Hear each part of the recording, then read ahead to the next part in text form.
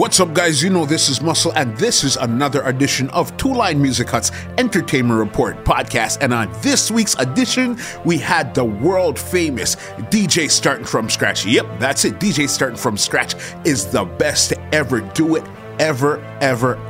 And you see, this podcast was so crazy, it's about 2.5 hours. Altogether, we had to actually chop it into 3 parts. Yep, so this is part 1 here. On part 1, we're going to be documenting his journey, how he started out as a DJ, how he learned music, even how he learned everything altogether, the mixing skills, everything. This is from the very beginning, from him moving to Montreal to Toronto, everything, the beginning of Starting From Scratch. In this one, part 1, enjoy it. Turn up those speakers or turn up those headphones, because this is another Two Line Music Hut's Entertainment Report podcast. Enjoy. This podcast is brought to you by www.twolinemusichut.com. Hi, this is Muscle, and this is another Two Line Music Hut's Entertainment Report podcast.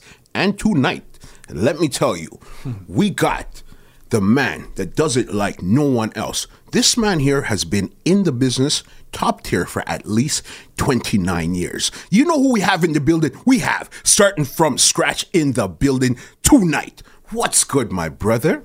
Oh, the fantastic intro. Thank you. Thank you. I got to get the recording of that thing. Play it like Specs does. He plays all those intros. I'm going to play that one every time. Yeah. Okay. Yes. Yes. We could go back and record. I could give you a deeper voice if you need. We'll do it. You know what I mean? Thank you. What up? What up? Thank you so very much for coming through the podcast, because you've been one of the most requested DJs that people's been asking to speak to. You know what I mean? That's good. I'm happy to be here. Yeah, definitely. Every DJ I spoke to, when you ask them who is some of your favorites, you're the first name that comes up. You know what I mean? My checks have been clearing, I see. Yeah. Yes, they have. You know what I mean? I like your vibe, your energy and stuff, because a lot of people don't know, because 95% of the times when you're in a dance, you would never hear Scratch talk on a mic. Mm-hmm. I think I've known you for over 20 years. I've probably seen you talk on a mic for probably 3 times. And that's a stretch. Yeah. You know what I mean? That's vodka. Yeah. Wow. So let's go from the beginning, because I know you're not even from Toronto. Nah. You're from Montreal. All right. So walk us through how the transition from Toronto to Montreal and into becoming a DJ. I was in Montreal till I was 14. I moved to Toronto when I was 14 because my mom got a job up here. My mom used to work for Warner Brothers Records. Okay. So back when it was WEA, it was Warner Brothers Electra Atlantic. Yeah. So, and then she transferred up here because of her husband was going to be her husband at that time. Mm-hmm. So we came up here. It was tough. I mean, 14, I did my grade 9 in Montreal and then came here for grade 10. Oh, yeah. You know what I mean? Didn't know anybody, but it was cool. Like I went straight to TL Kennedy in Mississauga. Okay. And it was just, everything was different. Everything was different because, I mean, I grew up it was like a Greek and Jewish kind of neighborhood. Okay. All full English. Yeah. But Greek and Jewish. And all we really did was like play hockey and that street hockey and all that kind of stuff. Was never really, I wouldn't say deep in music per se. At that point there. Yeah. I didn't even know what DJing was at that point. Okay. When I was 14. But I was always listening to music my whole life. Yeah. Just through my parents and through like their friends and so on. And I was always listening to everything. Okay. But the difference was when I moved to Toronto, that's when I was exposed to, hip hop and reggae and all this stuff. Because the thing with me is I never, even to this day, I don't really, to a point, but I never kind of categorized music in my brain. Music was just music to me. Yeah. So it wouldn't matter if I was listening to Supertramp or if I was listening to, Bob Marley. I obviously heard Bob Marley back then, but it wasn't reggae music to me. It was just a song. Yeah, people don't really understand when I say that, but I'm like, it was just music to me. And I understand fully what Which you is mean. the approach I took when I started DJing. Yeah. And I think that helped me a lot. But, Montreal was just, being a kid, straight up being a kid. Yeah. And my exposure to DJing was sonically at first, all sonics. Okay. Never saw it. Yeah. I had an uncle that was a DJ. Yeah. We all had that uncle. Yeah. Yeah. But it was just sonically. I used to sit in my room every Saturday night, and I used to record these mix shows on Saturday nights, but even then I didn't really understand what it was. Okay. It was just 4 hours of music. Yeah. And Montreal was very like dance based, and Yes. you know, you're talking like 84, 85 at this time. So it was Yeah. like 80s stuff and very dancey and stuff. Yeah. And I just used to record it because I just loved how music would just go on for hours without stopping. Like Yeah. it just blew my mind, and I loved it. And I wasn't really exposed to a physical DJ till I got here. Okay. Which was a high school dance. I went to the high school dance, saw the DJ, and I was like, oh, Yeah. Oh, this you're is what the one it that is. does. Yeah. I don't remember who it was. I don't remember if they were good. I don't remember anything. But all I remembered is watching one person play a song, and everybody went crazy. And I was like, this is fucking insane. Yeah. And I was just I always kind of gravitated towards it. I don't even know how I started, to be honest. Okay. Like the first time I started or whatever. I don't really know that. But it just everything changed when I got here. Like my style changed, my friends changed, obviously. Okay. My mindset for music changed because my school was like super multicultural.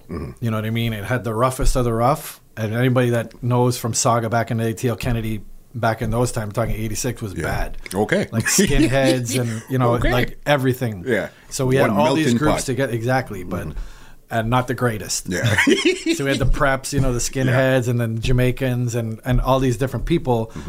But I didn't know anybody. So when I came in, I knew everybody. So I was the guy that would, you know, I would sit with the skinheads and at the calf, and then I'd go to the other table, and we'd be doing beats on the table, and I'd go to, you know, the bookworms, and I kind of knew everybody. So, and we always had stuff to talk about because I listened to everybody's music. I loved Depeche Mode, and I was introduced to, you know, the special eds and the EPMDs and all this stuff in school. So it was like, and I just loved everything, and I just. Everything just, I don't know, I guess you can say I became, which I physically did and mentally did, starting from scratch, probably, you know, when I was like 16 years old. Okay. So probably 88. Yeah. And So then, I thought you were about 18 right now. 18, 19, you know what I mean? but yeah, and then, yeah. So, I mean, Montreal, like I say, Montreal for me was really just being a kid. And, you know, taking in all this different information and music and stuff without knowing what was happening to me at the time. So I was just the sponge for my first 14 years of my life until I got here. And then everything started to make sense to me. I was like, this is what this is. And this is what this is. Yeah. So both were great. I think had I stayed there in Montreal, I don't think I ever would have became starting from scratch, to be honest. So? Okay. Who knows what the hell I would have been doing. Yeah. I just don't see it. Because even every time I go back to Montreal, I just don't see it. How it could have come together to form this ball of energy. Yeah, it took me going through what I went through to become who I was here. Yeah. You know what I mean? So, which is a great thing. And I love that it did happen because this is what I'm supposed to be doing. And I'm just everything, all the friends I made, like everybody contributed to what I am exactly right now. To create this monster of a brand. I'm a transformer, I guess. Yeah, definitely. And not a Decepticon. Yeah. But what's the good ones again? I don't know, but I don't watch it. I was hoping you weren't going to go deep into it. I was like, I just set it up. No problem. How did you even come up with your name then? A TV guide. A what? A TV guide. Back when we used to have them, the actual paper ones, and not the little book, the big paper ones that came in the paper. Yeah, I was just, you know, the first few school things we did, I was going with like Mark G, which was my name. Okay. And my friend just looked at me. He's like, "Nah, you gotta come up with something originally better." It was DJ Mark G. We're not getting any girls with this. And I was like, okay, fine. And I looked through records, but nothing was happening. And then I would look through books and TV guides, and I looked through the TV guide, and it was in bold letters, and it was like an after school special, and it just said starting from scratch. And I was like, I like that. Because it just made sense to me, because in all senses of the words, right? Yeah. So, and this is even before I knew how to scratch. So, Yeah. But yeah, it was just one of those moments, and it just made sense to me, and it was in bold letters for some odd reason, and that's what it was, and that's when I became starting from scratch. And the funny thing with it, because especially then it would be either DJ Joe at one other word, but to have three, you know, I'm starting from scratch. That's a rather long name. Yeah, it is. You know what I mean? It is, and nothing I've ever done, I don't think, has been Right. according to the book. Traditional, yeah. So I mean, and again, that's another perfect example of me not knowing the difference. Like, Yeah. I just didn't, not to say I was ignorant to it, but that kind of stuff never bothered me, and it still doesn't. Yeah. You know what I mean? And yeah, it was just one of those things. I saw it, I wanted it, I did it. Yeah. Like, who's going to tell me no? What are you going to tell me? No, I can't do that. There's no rule book. I'm DJ starting from Yeah. scratch, and that's why. That's what it was. And Yeah. and you know, I've never. Only when I give out my email, that's when I hear, that's a long name. But otherwise than that, I mean, Yeah. it's always worked for me. Yeah, because that's what you go by. You can't see yourself as any other name but that. Yeah. You know what I mean? And I mean, obviously people just gravitated towards Scratch. I never promoted that. Yeah. I mean, I get it. They're better that than they're going to call me like starting from or Yeah. something. So I get it. And, you know, thankfully there was only the one other Scratch in New York. Yeah. Okay. So it just, everything always worked out for me All right. with that. Do you remember your first records that you'd bought under starting from scratch? Yeah. I mean, I always had a base of records because, like I say, my mom worked for the record company. So Yeah. I always had a base of records. But again, it was dance stuff and like Phil Collins and all that kind of stuff. Of course. And then I used to go to Records on Wheels in Mississauga. Yeah. We used to go on our lunch break. We'd walk over there. And then eventually I gravitated, obviously, to Star Sound and stuff like that back downtown. Those were like big trips. Those are big trips. You're going to Toronto. Yeah, that was big trips. But yeah, Records on Wheels, and I used to. The first record I bought was It Takes Two. Okay. Yeah, and then back then it was, you know, all like inner city and all that house and hip house and all that stuff. And again, when I'm buying music, I would buy, you know, Special Ed, and I would buy inner city, not thinking I'm buying hip hop. Yeah. And not thinking I'm playing a hip hop set or I'm playing a house set. If I liked it, I bought it. Okay, so at that time you didn't differentiate. Still didn't differentiate between the genres of music. No. At that point. There. No. And I only say I do it now because it's kind of in your face now. Yeah, It's yeah. like you listen to hip hop and Yeah. you listen to this. But, you know, anybody that's kind of heard me play or whatever, I always still approach music as an open book. Yeah. Because to me it is. Yeah. You know what I mean? I think that's what made a big, besides my color and Yeah. me not being from here, Yeah. which played a huge part Okay. in good and bad. That's okay. We're gonna Yeah. I want you to elaborate on that, on Yeah. the good and the bad. But like with the music thing, it just the fact that I was playing all these different types of music that people knew, but weren't used to hearing it in that setting. Makes per sense. se, you know what I Yeah. mean? So it's like, who's this kid playing? Yeah. You know, this and then this and then how is that happening?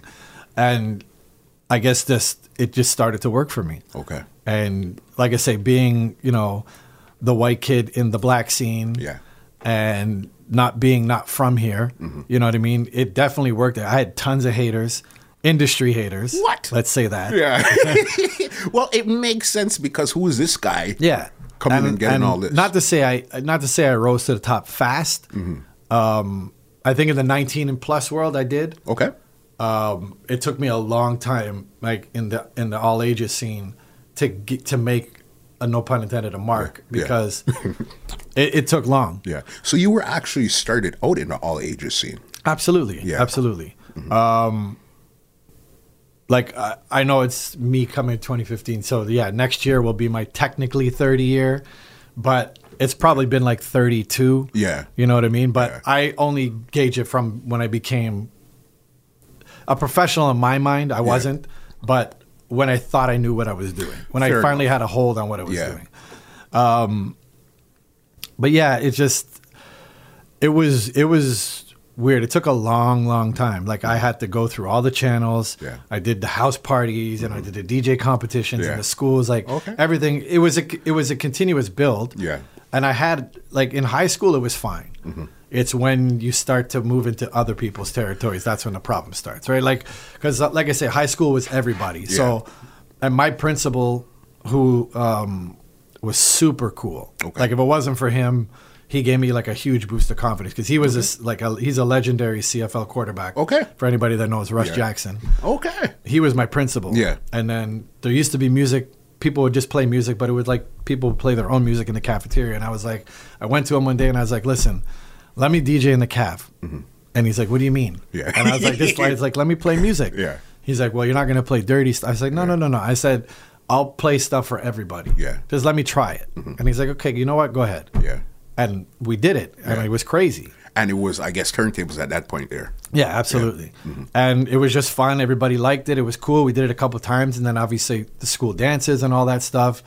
And so high school wasn't that bad because it's your peers. These guys are around me. Yeah. And you know how it is. Like when you see somebody doing something, everybody's like, oh. Beat them up. Yeah, you must be such and such.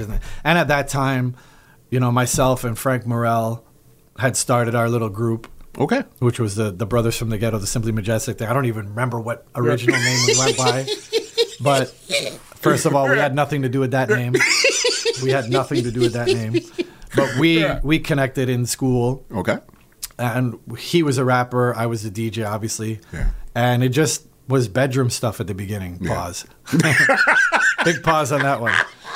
But it was just, you know, we'd go to his house and I'd be cutting up records. He'd be rapping. And we were like, it's pretty dope. Yeah. And we entered competitions and we won. And then we won the, you know, the Electric Circus thing. Okay. And all this other stuff. So everything was happening grade 11-ish for me. And it just kept getting bigger and bigger and bigger and bigger for high school. And then, so by the time I finally did hit the 19, I had a good amount of steam. Got you. But there was a big gap in there where it was like, from that EC thing, it was like everybody was like, okay, well, what are you going to do now? Yeah. And I didn't even know because I never thought we were going to go that far with this group stuff. And then I kind of got punked off with the group stuff because this guy, Anthony Bond, when we won the competition, signed Frank, and so he was Simply Majestic. Got you. So he came and gave us the name. And he's like, you're going to be this. And I think he tried to give me another DJ name. And I was like, go fuck yourself. That's you know what I mean? Yeah. And then they released records and there was like computer scratching on it. And I was like, well, why am I here? You know what I mean? Like, what am I doing here? What's and the we were purpose? talking about EC before, but like, you know, Lindo, that's how I know Lindo for 30 years because we started together, like literally. Crazy. He was a beast on the mic. He wasn't even like physically DJing back then that I saw, that I knew. No, those times I remember him as an actual artist. And Mikey from all those guys. From Scarborough. Yeah, all those guys. And, you know, we all used to just do our thing. And it was all ages. I was a West End boy. Okay. And then eventually we went to Spectrum. Legendary place. Once I went to Spectrum, that kind of really opened a lot of doors for me. But again, it was tons of fucking hate. Like, I used to get hated on from promoters and this and that and other DJs, and it was just, I get it. Yeah. Okay, so then let's open it up then. Was the hate because of talent, color, or not from being here, or all of the above? All of the above. Yeah. Absolutely. Yeah. I mean, you can hate me all you want. I'm not a cocky person at all, but you can hate me all you want, but there's very few that can, especially back then, that could mess with me. You know what I mean? On a music level. Yeah. But I had to pay my dues. You know, at those time, there was another white guy named Jeremy, and I forget his partner there, but I think they were called Partners in Rhyme or Partners in Crime. Something. They were DJs on CHRY. Okay. So it was Hutchie that used to bring me out to all these Spectrum things and all that stuff. And they were the guys back then. So they would always be on the bills. And what was his name? Gary something from CHRY too. Yeah. He would always be hosting. I don't even remember those guys. Yeah. Yeah. And then, you know, like they had, of course, Mastermind and X. Those guys were like the bosses. You know what I mean? Especially, I'm just talking all ages. So those guys were the bosses. And so I had to pay my dues. I was the third guy in the bill. You know what I mean? I played the early outs. And it was that one time at Spectrum, it was the Naughty by Nature concert with Black Sheep. Yeah. The other DJ was late. Yeah. So I played in his slot, and I played right in between Black Sheep and Naughty by Nature and crushed it. That's prime time. It was prime time. And that's when, like, Choice Is Yours was, like, the monster. Yeah. Like, he was bigger than Naughty by Nature at the time. Okay. And then it was just that set, and everybody's like, who's that guy? Who's that guy? And I'd been there many times before, but now I was in a different slot. Time and place. Time and place and performance. Always. No matter what you do, I don't care who you are, performance is key. 100%. If you can, and that's always been my thing with me, is like, I don't care if there's 5 people, 5,000, perform at your best, because the weirdest shit has happened to me with 5 people in the room. You know what I mean? So, and the best shit has happened to me with 5,000 people. So you never know. And so, yeah, it was just from that. And then, you know how it goes when you're the kid. Now I'm the kid. Yeah. So I'm the kid. Now they start, I want you here. And I'm playing 7 nights a week and da-da-da-da-da. Okay. You know what I mean? But again, it's like this was all before 19. Yeah. Okay, this is all before 19. got you. 19 was a whole new ball game. Yeah. Because I still wasn't a downtown kid. I didn't know downtown at all. You know what I Okay. mean? We were still doing, Spectrum was the furthest I would go. That's true, because that was still on the Danforth. So Yeah, and it was all ages. Yeah. It was all ages. So right? it didn't really matter. Yeah. So, I mean, it was Spectrum or I was in the West. Yeah. You know what I mean? The West I was doing fine. There was a lot of guys doing their thing in the West, but we just had good parties. And house parties back then were everything. Yeah. We have legendary house parties we did on Rathburn, all that stuff. Yeah. We did crazy, crazy parties. And then it was really two people that were kind of, to get me over that 19-year-old thing was there were two key people. One was Wayne Williams. Okay. And one was Erica, who owned California Dreams. Yes. Yeah. Yes. Yeah. So I say Wayne because I had to actually wait till I was 19 to be able to play at Tweeds. Okay. If anybody remembers Tweeds, Yeah. you're Ontario, Burnham Thorpe. So yeah, I had to wait till I was 19, and then he would bring me in because he had heard me play. I guess we had done parties or whatever, Stars and Superstars and all that stuff. And he's a West End guy too. And then I used to just come in to play a reggae set at Tweeds. You were playing reggae then? All I played was reggae because he had his guy Bobby Brown. Yeah. They had their thing going on, and I was the guy who came and played the reggae thing. Okay. So there again is like as soon as I come into this, and Tweeds was like, it was the shit back then. It was Thursday nights, and it was the shit. Like people were coming from all over, and nobody knew me because it was now we're in 19 plus. So you pushed a reset. Absolutely. Everything I did before doesn't really matter at this point. It's a whole. Once you hit that 19 market, it's a whole new ball game. Yeah. So I would come in there and play, and of course, first thing is like, who's playing the reggae? And they look up. No way. You know what I mean? So it's like when I say it worked, it absolutely worked in my favor. Yeah. You know what I mean? Had I just been another guy, it wouldn't have mattered. Yeah. But I looked different. The fascination, and you were good at what you're doing. So they were not only fascinated by, hey, it's this white guy up there playing the music, but you were actually good at it. And I think I just played it differently because I think differently. Yeah. You know what I mean? So I wasn't going in there like a reggae guy. Yeah. You know what I mean? And that stuff, I was like, the mixing and all that stuff and just treating it like it's house music or treating it like it's hip hop. Just playing. It's just different. music. Yeah. And then I would go in there, do that. And then from that came Barritz. And we used to do So Tuesdays, we'd do Barritz. And then Barritz was live to air. So it was like everything just kept kind of moving again. And then we started our own night at the California Dream in Sauga. There was actually There was a California Dream. I didn't know that. No S. In Sauga. Yeah. And then we did that crazy. I mean, everything used to be crazy back then, honestly, especially in Sauga. I don't know. I'm sure shit was crazy out here, too, in the East. 100%. But I wasn't out here that frequently back then when I first started. So I was doing all this stuff. I did Barritz, and then we did that. That's where I met Erica, who was doing California Dreams downtown. Yeah. Who had Ebony Sound Crew as their resident Saturday nights. Yeah. And then it was a 1-2 change. She took me. She's like, I want to bring you downtown. Yeah. I was like, well, I never really played downtown before. That's so crazy. Yeah. And she's like, I'm going to bring you downtown. And she really believed in me and would literally come to my house, pick me up with my 9 crates and drive me downtown because I wasn't driving back then. And first day I went in, it was literally, hey, this is Quincy and Eddie, they're Ebony Sound Crew. Yeah. Next week, it was me by myself. It was literally like changing of the guard. Like, we've had enough. She just said, like they've been here so long, we need to change. They need refresh. And for her to like put that faith in a guy like me who nobody really knew downtown and look at me, you know what I mean, and stick me like bang. And California Dreams is like, it was the crazy Saturday night. Yeah, that you was the had that, spot. and you had Studio 69. You know what I mean? So it's like she just took that chance and just threw me in there. And from California Dream, that was it. Yeah, that was like my gold record. You know what I mean? Like anything I could have asked for, Everybody came through there. You know what I mean? I played the whole night by myself, never stopped the music. Okay, you were by yourself all night. Yeah, I had just me playing the whole night from 10 to 3 or 3:30 or whatever we did. And, you know, that's a long night. You know what I mean? What? It was just me and Bobby D was the MC. And that was so it. Bobby D was around from back then also. Yeah, Bobby D, yeah. Yeah. It used to be just me and him at Dream.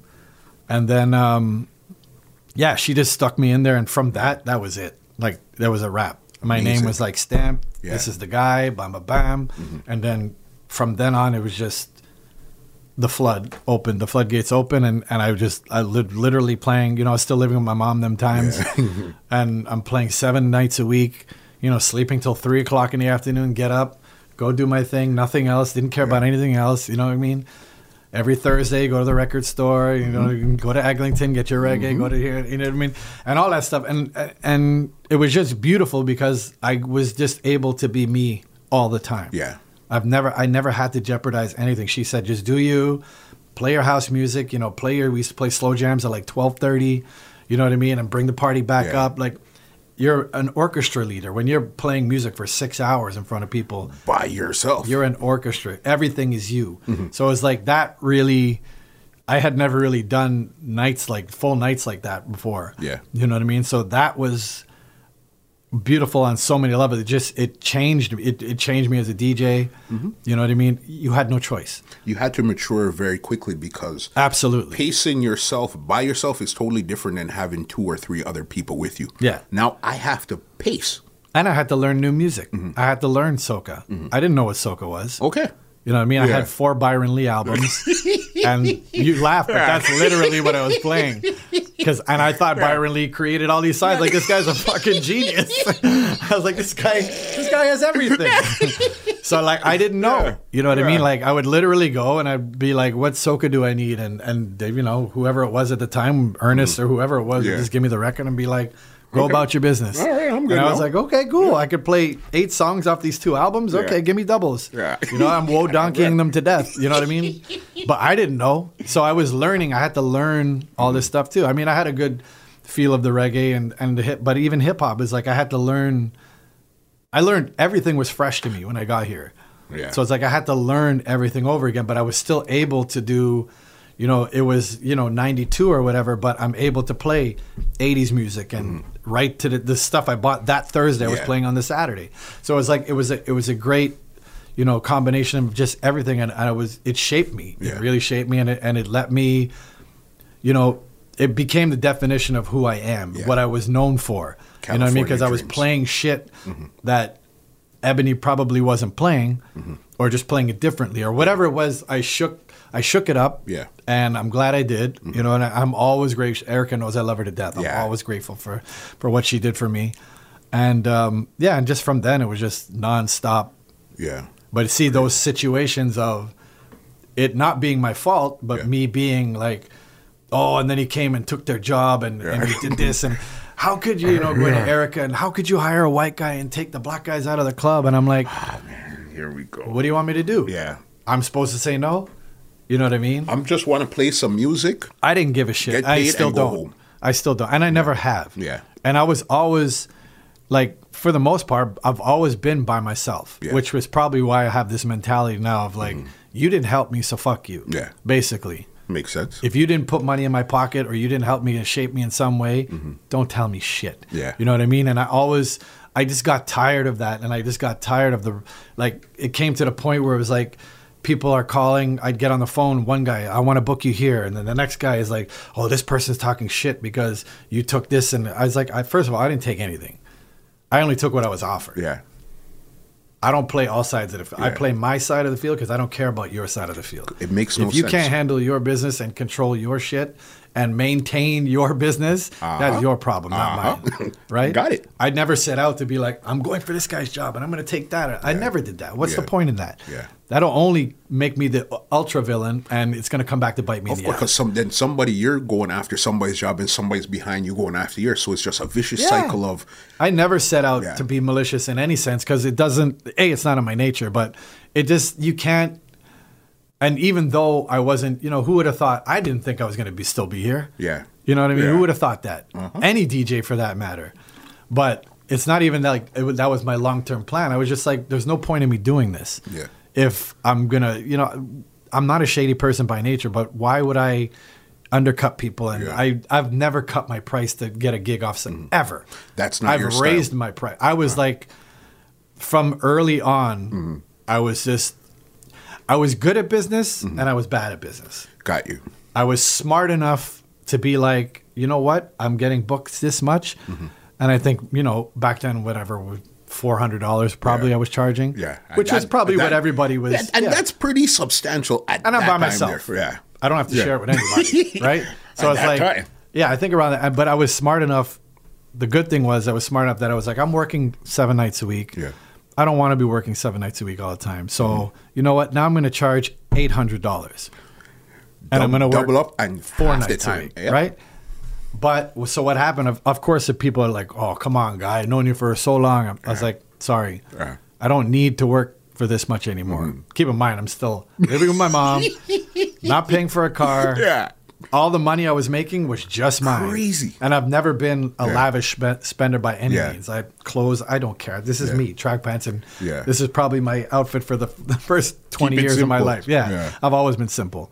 So yeah, I'm happy I had that foresight to just be like, you know what, screw this.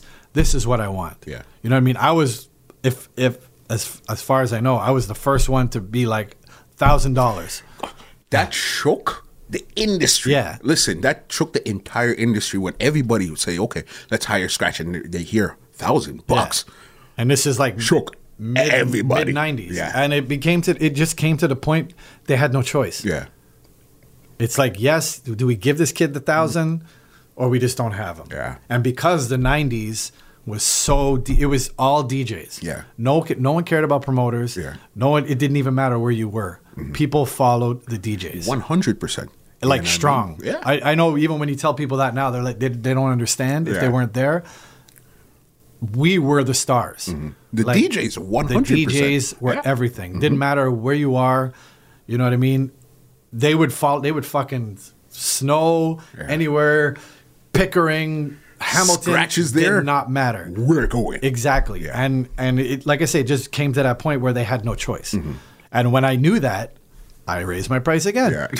You know what I mean? I was like, why not? Yeah. Now, when I say that's the good side of it, the bad side of it is, no, I didn't invest money. Yeah. I wasn't thinking smart. You know what I mean? Like, You're a kid making this money. I was making a lot of money. Yeah. With no fucking responsibilities.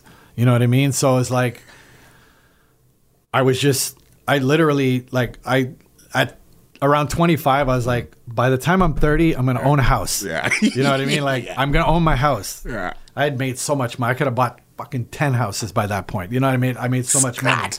And my business sense was just so shitty on that side of the field. But you understood the DJ business, but you probably didn't understand real life I did business. and I didn't. Yeah. I understood my business. Yes. So I'm sure I went against the grain a lot. Yeah. And for that, again, I don't care because it wasn't my grain in the first place. Yeah. So again, all these things that I've done have just because I didn't know any different. Got you. No one ever sat me down and be like, you need to do this first and you need to do this first. And nobody ever did that for me. Okay. Nobody said, you know, you're making this much money. Why don't you put your money in here? I wish somebody did that for me. You know what I mean? Like, we all do. Yeah, now everybody has those tools, right? So it's like I didn't have that. And by the same token, I also didn't have people except for promoters tell me don't charge this much. Yeah. It was only promoters that would fight me on it. Because they want the better rate. It's not because they're doing it for your benefit. And I was just ignorant, like rude ignorant, not dumb ignorant. Yeah. Because I was like, well, you're doing this much people and I'm the one bringing the people. Again, not in a cocky way. Yeah. But I know why you're hiring me. In a strategic business way. It's straight business. It's call a spade a you spade. call me to do your party. Why are you calling me to do a party? You think I'm the best? Cool. Thank you. Let's handshake that out. That's cool. I'm happy. Yeah. That's not why you're calling me. You're calling me because you know people are going to come. Yeah. You know what I mean? And I wasn't even promoter back then. Like I don't even remember when I did my first party, but you know what I mean? It just never that promotion part of it never, probably I was so jaded from the fucking clowns I had to deal with for so many years. And just seeing, like, you've seen so many promoters and you could just tell they don't have anything. You know, they're relying on every penny that comes through that door to pay their bills and so forth. You know what I mean? So it's like, I never wanted to be that guy. Yeah. I said, if this is what I'm going to do, there's two things. I'm going to make sure I'm giving the best product out. So I wouldn't leave my bedroom until I was ready to play music. Okay. Like when I was first starting, you know, I had a tape deck. Yeah. And I had my wooden turntable that my mom had. Of course. No pitch. It had two buttons, 33 and 45. And it would raise up and down like that. And I had the tape deck. I had all my tapes from Montreal, mix shows. I would play them. I would take my mom's records. My mom bought me a little Radio Shack mixer, the $99 one. Mm-hmm. It was a pyramid. And then I would take it and then I learned by myself. I would just kind of try to manually do it. And when it was faster, I would do that with the pitch and kind of hold it in between. You know what I mean? So you knew that pitch actually did something. Yeah, by then I'd seen it. Got you. Yeah. But I was learning by myself. Mm-hmm. You know what I mean? And then I did that for probably like a year, you know what I mean, of that nonsense. Technique. And then, you know, my friend told me, I got stuff at my house. And I went there and I was like, oh my God. Yeah. Like there's actually real stuff for this. I was like, Jesus, you know, they had the 12s and stuff. And I was like, holy shit. How did you feel that first time you actually touched a 12? Didn't it feel like... It's the same thing as getting a woman to lay down on top of you for the first time. It's that same feeling. I was like, holy shit.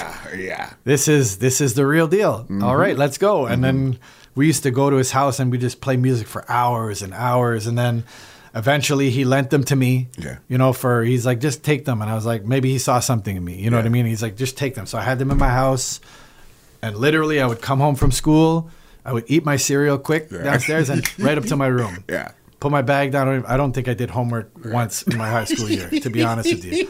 And that was my homework. Yeah. And I would literally just sit and play music for no lie, probably 6 hours a day.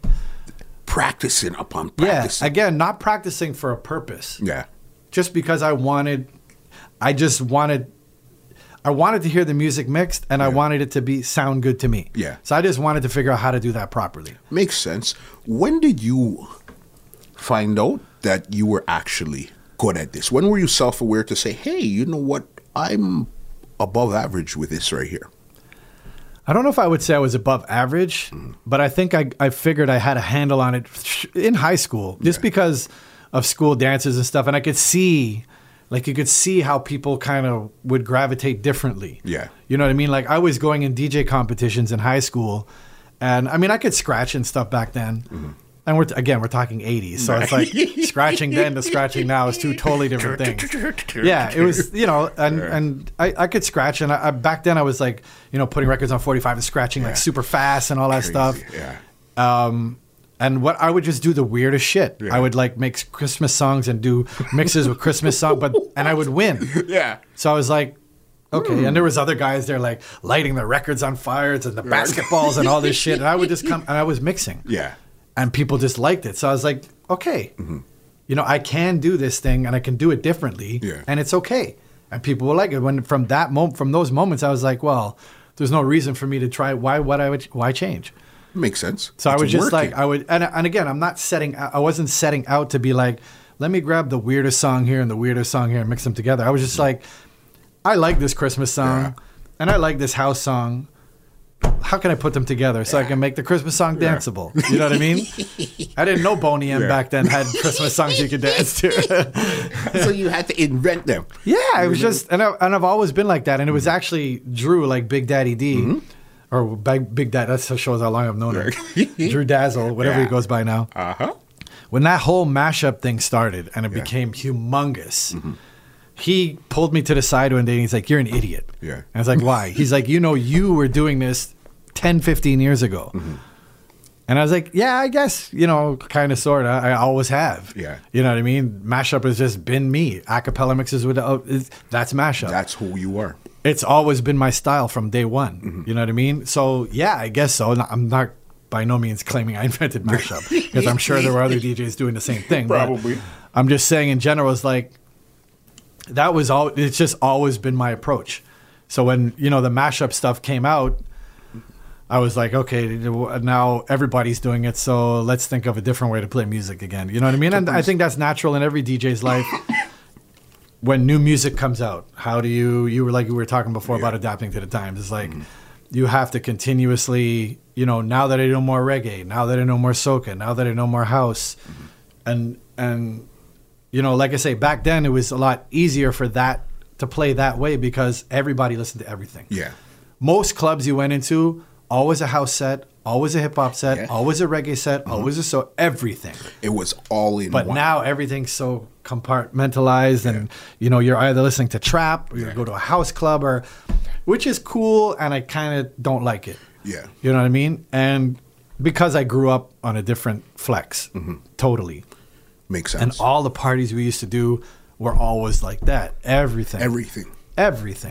Which is a beautiful thing, which is the way music should be played, in my opinion. Because, again, it's music, and that's what you see it as, just as music itself. Yeah. And it's just like, if you can somehow make it funky for someone, if you can make it sonically a beautiful thing, anything is possible with music, period. I don't care what anybody says. You may not like if I was sitting with you and I was like, do you like rock? And you're like, I'd be like, okay, come to this party.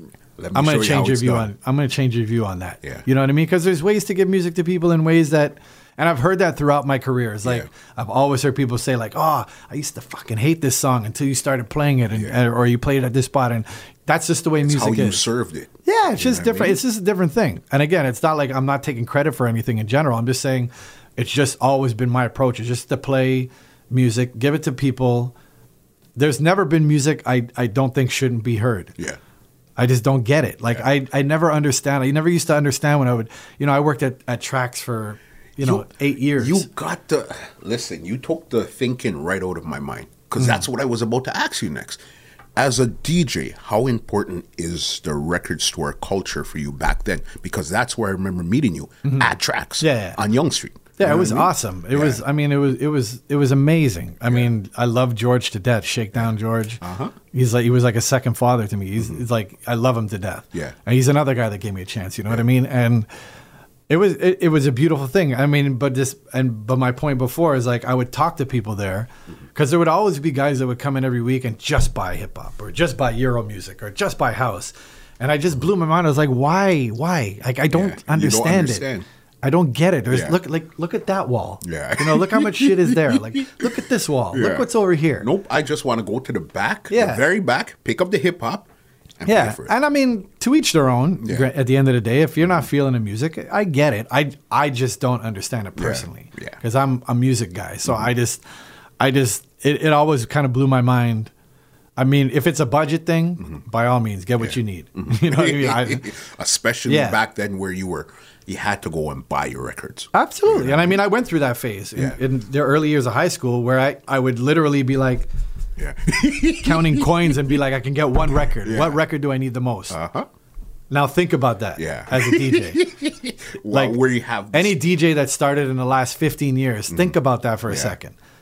Like, think about it. If you didn't have it, you cannot play it physically in your hand.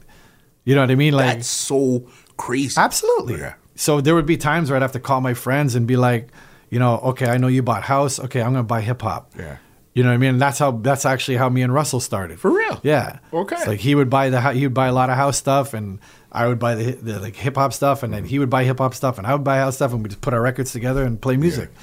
So it's like, back then there's been so many different types of camaraderies with DJs along the years. Yeah. But that record store thing was like, it was like the TV show Cheers. Mm-hmm. You know what I mean? It's everybody came Thursdays. The local water and hole. Yeah, your Thursday 4:00, and you make your thing. Star Sound Tracks play the record. Star Sound Tracks play the record. And then Star Sound went away, and then Carnival Records, and you know what I mean? Like, it was just like.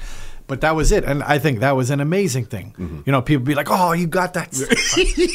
Okay, hold one for me. And my friends would be calling me like, hold me this record and hold me this record and hold me this record. And I come out with a stack of records by the time I don't even get to the shelf. And guys are like, give me it. You know what I mean? And I was a straight asshole at Tracks. So I'd be like, No, you're not going to use it. Here, you take this one. You know what I mean? Like, we always laugh about that. One for you, yeah. None for you. Because I also knew you. the guys that were going to use them. Yeah. You know what I mean? So I'd be like, nope, you get it. I got 4. You get it. You get it. You know what I mean? But that's it. Mm-hmm. So, I mean, and it was a beautiful thing, too, because I got to learn so much about music. Okay. You know, I had, like, you know, Peter and Tyrone, who were house gods. Yeah. So like, I was, like, into that. But I've always been into house music. I love house music. I know I would do California Dreams every Saturday, finish at 3. Yeah. Wait for Erica's mom to cook the food. Yeah. We'd eat the food and then go to a warehouse till like 6:30 in the morning. Wow. I'd go to a warehouse and listen to music, house music, go home. You know what I mean? That was my routine. Yeah. But I got to learn about, you know, like Euro music and just different music all the time. And it was great to be in that setting. Yeah. You know what I mean? Because there's so much interaction with like-minded people. Everybody's a DJ. Either you're a reggae DJ, hip hop, or you're playing everything together. And we're here, so we get to. It's almost like the record store was almost like DJ church. Absolutely, because everybody would talk to each other. You know what I mean? And different because I worked there, so everybody would talk to me. Yeah. But I would talk to a bunch of people. You know, I had my regulars every week. I knew the guys. You know what I mean? That would spend money. You know, it was a great thing, and just. You know, we'd all be in there and be like, oh, okay, you know, KRS came out. Okay, where are you going to play? What are you going to play this week? What are you going to play this week? What are you going to play this week? Which version are you playing? Yeah. You know what I mean? And so, yeah, it was just a beautiful thing. And, you know, it goes right back to it. Like I said before, I would get records on a Thursday, be able to play them on the Saturday, even that night, Thursdays at wherever I was playing. But again, if you didn't have it, you cannot play it, which is a crazy thing to think about. A concept now to think about. What do you mean? Nobody can understand it because everybody has everything at their fingertips right now. But literally, it'd be like we'd be calling people if we didn't have the record. Like, can I borrow the record? Come on, man, let me borrow the record. Like, you got it. Let me borrow it. Yeah. Nope. You know what I mean? And we had our little squad, and guys would do that, of course. But yeah, it was a great. Like, I'm so glad I had the chance to go through all those things, you know, and I'm glad I got the punk offs. I'm glad, you know, I had to fight to get to my spot, that slot at Spectrum. I'm glad I put in the work to get there. Yeah. You know what I mean? I'm glad I did my house parties. I'm glad I did this. I'm glad I did that, because I wouldn't have been able to sustain for so long. Yeah. That's why I'm not fazed by things now. Like, I've come to the point now where it's like, you know, trap took over. I'm not a trap guy. Yeah. I don't mind the music, but don't call me for that, because there's guys way better at it than me. Yeah. So what do? I just create something else that works for you. Yeah. And that's where we're going to go, because after Tracks Now, you said you were there for 8 years. I think about 8 years. Okay. Were you also, when did you start your radio career? Because you've been on almost basically every major urban station that we've had in Toronto. Yeah. I mean, I used to do my guest spots, on the college stuff. I did a few guest spots. I never had a show. You never had a show like on? Never had my own show until Flow. None of those. Never had my own show until Flow. Okay. But I used to just do guest spots. A couple times I went with Russell to Mastermind show. Never played on it, I don't think. He might know different, but I don't think I did. Never did X's show. Yeah. And those were the two monsters back then. Of course, 88 one was X, and I think Mastermind was 105. Yeah, and then he went to Energy 108. Yes. Yeah. But I had done other shows because I was doing a lot of work with 105 back then, because we used to do a lot of the parties together and stuff. And then Ron Nelson had the Master Mix on WBLK. That did good for me because I did a few of those. Yeah. I forgot about that. He had like Dizzy and all these guys, and I never really got along with Ron. Okay. Yeah, never. We've always had a weird relationship, but he gave me a shot, and I'll always be respectful for that. But he also punked me off a lot of times too. So. And now that you say that, I'm a flyer connoisseur. I collect flyers. Now that you say it, I have a lot of his flyers, and I don't really remember seeing you on. Nah, I didn't. I didn't. We never really clicked like that. It's just but one of those we had things. we had moments. Like I think we've always been cool. Yeah. It's just cordial, but we don't like to get into business. Yeah. Yeah. There's a few guys like that. Yeah. And so he gave me that shot. I did a few of those master mixes. But again, those opportunities came because of who I was at the time. You know what I mean? We knew we didn't have the relationship like that. But he also knew that having me on there Yeah. was going to be a big boost for him as much as it was for me. So it was put the best person in the best position Of to win, course. so we all win. That's business. He's smart. He's always been smart. 100%. He may not be the best at Yeah. it, but he's always been smart. Had his head on his Yeah, shoulders. always. And then I did, a few of the live to airs on Energy 108 and stuff like Okay. that with Wayne Williams, as we spoke about before. And then 2001 was where my real radio career just started and haven't stopped since then. From there. So you were part of the original launch of Flow when it first started out? I was one of the last hired, Okay. and that was all because of Farley Flex. Yeah. So I had heard, obviously, that the station was coming. I wasn't interested. You weren't. I wasn't interested at all. I thought you would have been. Wasn't interested Yeah. before because I've never worked for anybody. I did, the McDonald's and Mark's Work Warehouse. Yeah. Lime Ricky's, I think I worked there for 2 days. Right. But I only worked there because they used to have a DJ there on Saturday nights, and I wanted to play. And I So never that got the it was chance. your way I in. never got the chance. Yeah. So I quit because they didn't want to get rid of their guy. Yeah. But I did all those gigs in high school to pay for my records. Got you. Once I started making money as a DJ, I never looked back. And I'm that type of person. I cannot work in it. Like I can't work for. I don't deal well with That's- authority. That's not your... Yeah, I cannot. Even in high school, like I can't take people talking down to me, telling me what to do. It's probably my Scorpio nature, but I turn into a totally different person when that happens to me. So I was like, I'm great. Even like that's why I say like with the Erica thing and all these other things have always been on my terms. Yeah. Not that my terms were anything crazy. I was just like, just let me do my thing. Yeah. Don't tell me what to play. Leave me alone. I'll leave you alone. At Leave the me end of the night, alone, we and I'm connect. good. And she always left me. Erica always Yeah. left me alone Yeah. because she knows how I am too. Yeah. You know what I mean? And anyone that knows Erica knows that that's probably very tough for her. She's very hands-on. She's very hands-on. Yeah. But she's always been straight with me just because she believed in me and she knew. She just told me where to go and she knew I was going to get there, and that was great. And so I've always been. I knew I wasn't able to do that stuff. I had to be by myself. Yeah. So when I heard the Flow thing and everybody was like, they're going to call you. I know they're going to call you. They're going to call you. I know they're going to call. I was like, I'm not interested. Yeah. To be honest. And then Farley called me and he's like, do you want to do this? And I said, nope. Yeah. He's like, why not? I was like, I don't really want to work for anybody, to be honest with you, and I don't want to wake up early. I didn't even know anything about it, but it's like I'm playing 7 nights a week. I'm making a lot of money. I don't, you know what I mean? Come on. He's like, listen, do me a favor, and I've known Farley since like '89 because of Maestro, so we've known each other a long time. He's like, do me a favor, just come in and hear what it's about, and let's see what happens. Fair enough. I was like, okay, only for you, I'll come in. And, Specs was already on board. Jay was already on board. Okay. They had their, Little Red. They had their squad. So I came in, and at that time, they had a program director who was from the U.S. Okay. Michelle Price. So she didn't know anybody. Yeah. And she didn't care to. So it made She no didn't give a difference to her. shit. Yeah. She's like, these guys are paying me. Yeah. This is my station. This is it. So I walked in. They had the DJ room set up at that point. And Farley's like, okay, just go in the room. Yeah. And we're going to show you what's what. And then he's like, and then you just got to audition. I said, hold on a second. Audition? I said, I thought you brought me in here for to show me what's up. He's like, no, she wants to hear you play. Yeah. I said, no, I'm not doing that. Yeah. I said, if she wants to hear me play, she can come hear me at the club. Like I was ignorant back then, just because I was like, again, I don't play well like that. And you when didn't people wanna approach me really like that, do it, and I so- exactly, I didn't really want to do it. Yeah. I'm glad you understand. Yeah. That. They didn't. So he's like, oh, come on, just go in. So I went in the room. She's there, and she didn't really say many words to me. And she's like, hold on a second. So she brings all these people in the room. Yeah. And they're all my friends. Like I'm talking like the DJs, and Yeah. I know all these people. So I'm like, what's this? Yeah. She's like, well, play. And she's like, well, play. And she looked at me like that, and I was like, huh? And she's like, well, play. Yeah. Show me what you got. And I was like, no. And I walked out. Okay. I was like, fuck this. Yeah.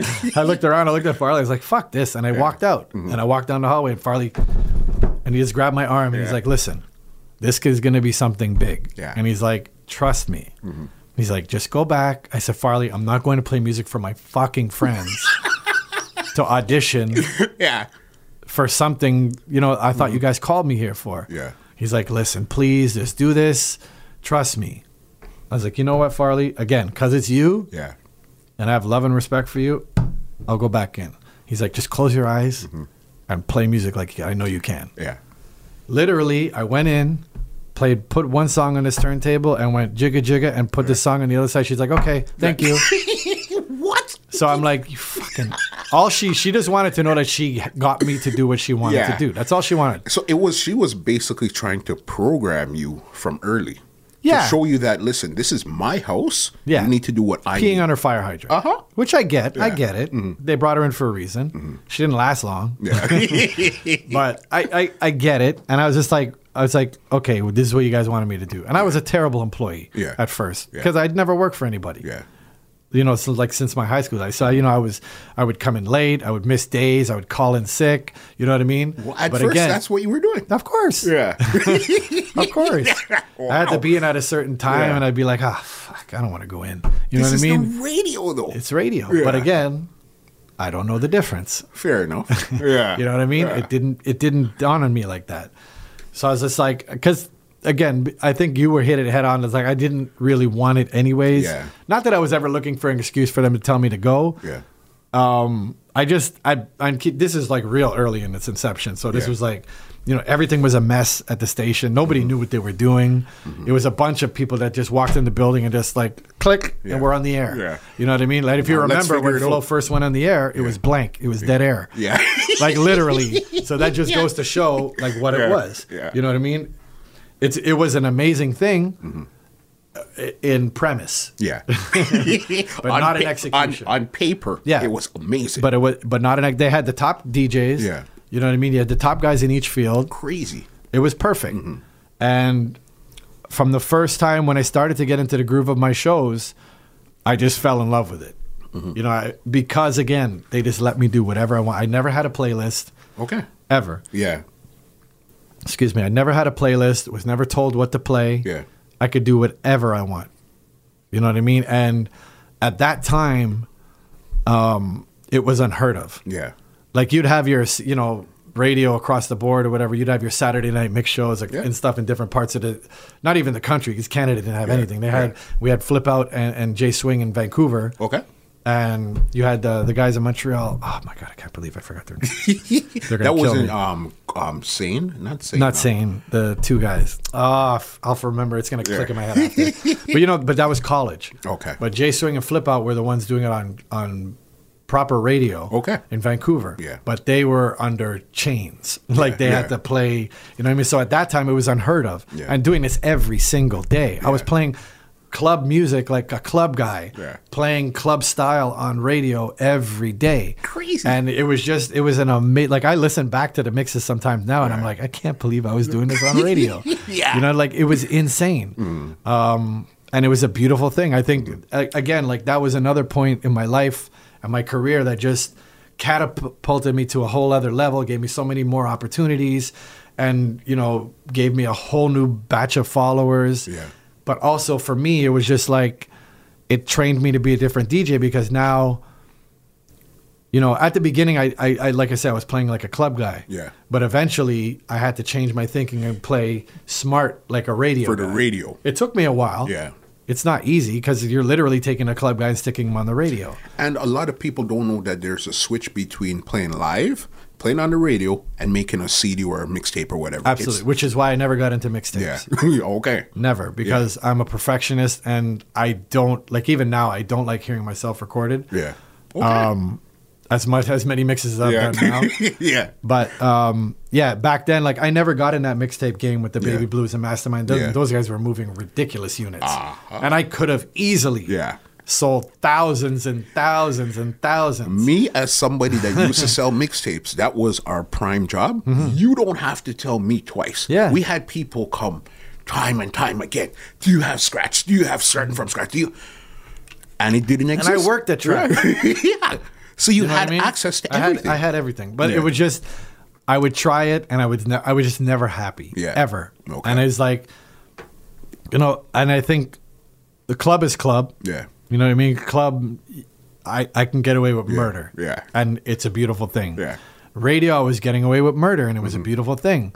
And I didn't have to answer to anybody. Yeah. You know what I mean? I was looking at a glass, through the glass, and playing myself. I was in my own world. You know what I mean? And it was a great thing. You're basically back in your bedroom, but now you have an audience in your bedroom. Yeah, hundreds of thousands of people listening. You know what I mean? So it's like, and once it's done, it's gone. Yeah. It's out. The only person I had a recording was me, or unless somebody physically pressed record. Yeah. You know what I mean? And I love that feeling. One and done. Bang, bang, gone. And people never believe me. They always be like, how do you plan your shows? It's like, I don't. Yeah. And they're like, what do you mean you don't? I would literally, I was the worst employee probably ever. When my show was starting at 5, I lived in Brampton. Yeah. I would leave Brampton at 4. Yeah. And sometimes you know the traffic. Sometimes I would literally get there like 4:58. And I have to bring crates up. I'd have to call my boy and be like, Justin Dumont saved my life so many times. I'd be like, come downstairs right now. Yeah. And I would be like, take my crates, put them on the sidewalk, and he'd go park my car. I'd park my car and run back.